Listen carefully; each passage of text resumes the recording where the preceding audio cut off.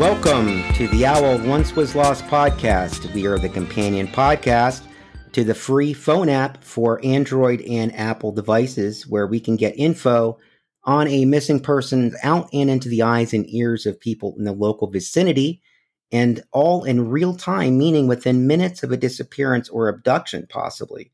Please consider downloading the app and being a part of the solution. The more people that we have with the app, the better chance of locating a missing person. This report is provided by the storiesoftheunsolved.com, where you can find a repository of many unsolved missing persons cases, all at your fingertips. This is where we gather our case information for the podcast, and we can't thank them enough for allowing us to bring the information to you. You can download the app and episode at owl-oncewaslost.com and read about this and all the other missing persons cases at storiesoftheunsolved.com. Please also remember that we need the simple step of hitting the 5-star review. If you haven't done so already, please take the 2 or 3 seconds to hit the 5-star review on Apple, also for Android devices, which can help us in being found in the algorithms. It only takes a few seconds, and it's oh so important, and we would greatly appreciate it. So this is the murder of Elijah Wood. Elijah Wood was a 23-year-old living in Oconee County, Georgia. His family, including his father, Todd, his twin sister, Mary, and his 2 brothers, David and Stephen, moved to the area 7 years prior from Oglethorpe County, just outside of Winterville, Georgia.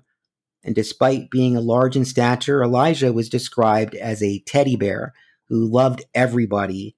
He was a deeply religious man and was willing to help anyone in need, often going out of his way to check on his loved ones. At 1:30 a.m. on the morning of March 19th, 2021, Elijah was working in the second shift at the racetrack convenience store at 7921 Macon Highway in Watkinsville, Georgia, when a masked individual walked in and shot him behind the counter. Police were notified of the crime at 1:42 a.m. after a patron on their way to work stopped by the store and discovered Elijah. Despite attempts to revive him, the 23-year-old was pronounced dead by medical personnel. His murder was the county's first in 2 years. Surveillance cameras caught footage of Elijah's killer, and the individual, whose gender and race is currently unknown, was dressed in all black.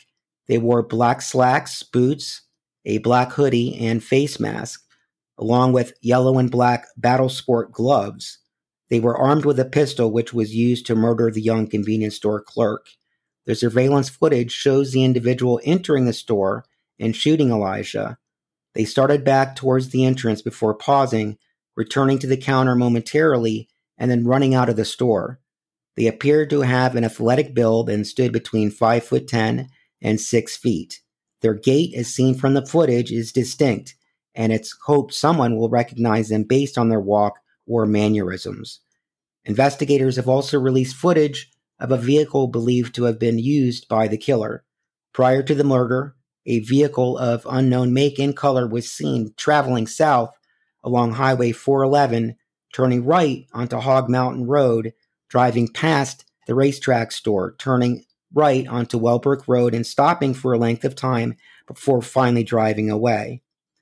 To try and obtain a better view of the vehicle, police have gathered additional surveillance footage from locations along Hog Mountain Road and Highway 411, all of which have been thoroughly examined.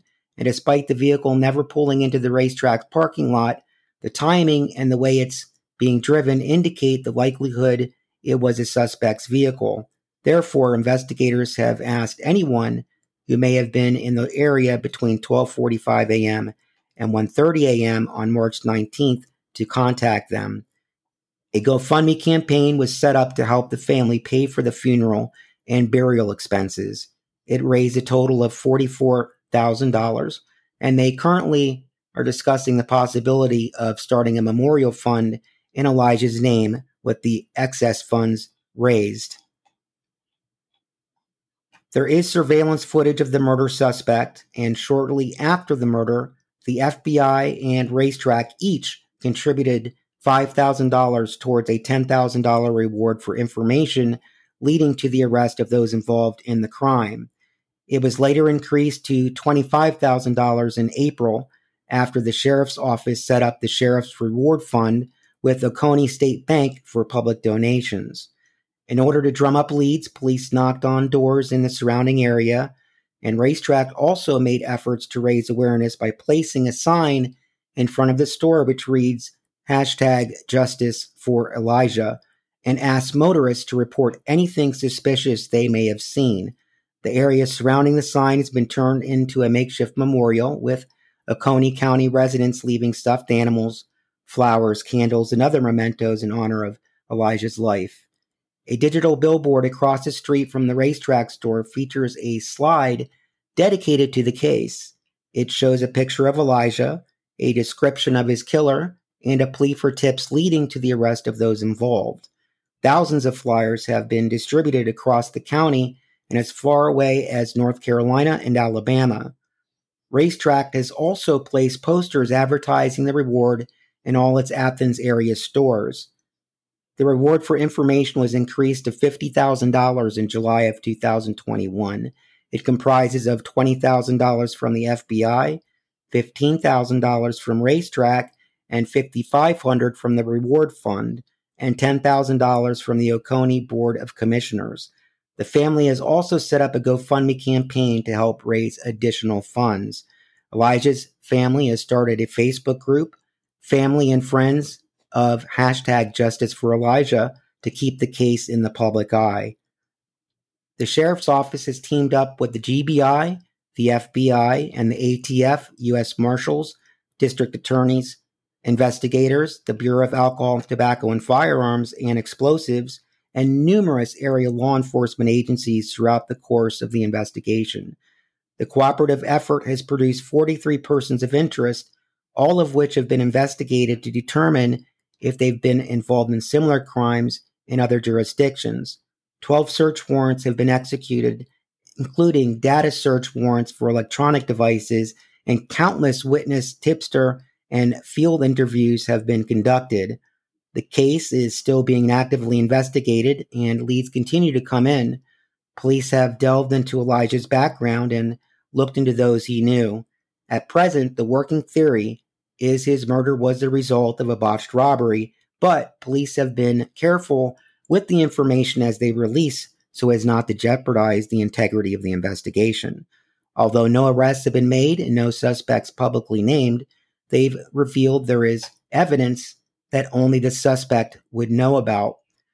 Those with information regarding the case are asked to contact the Oconee County Sheriff's Office at either 706-769-3945 or 706-769-5665.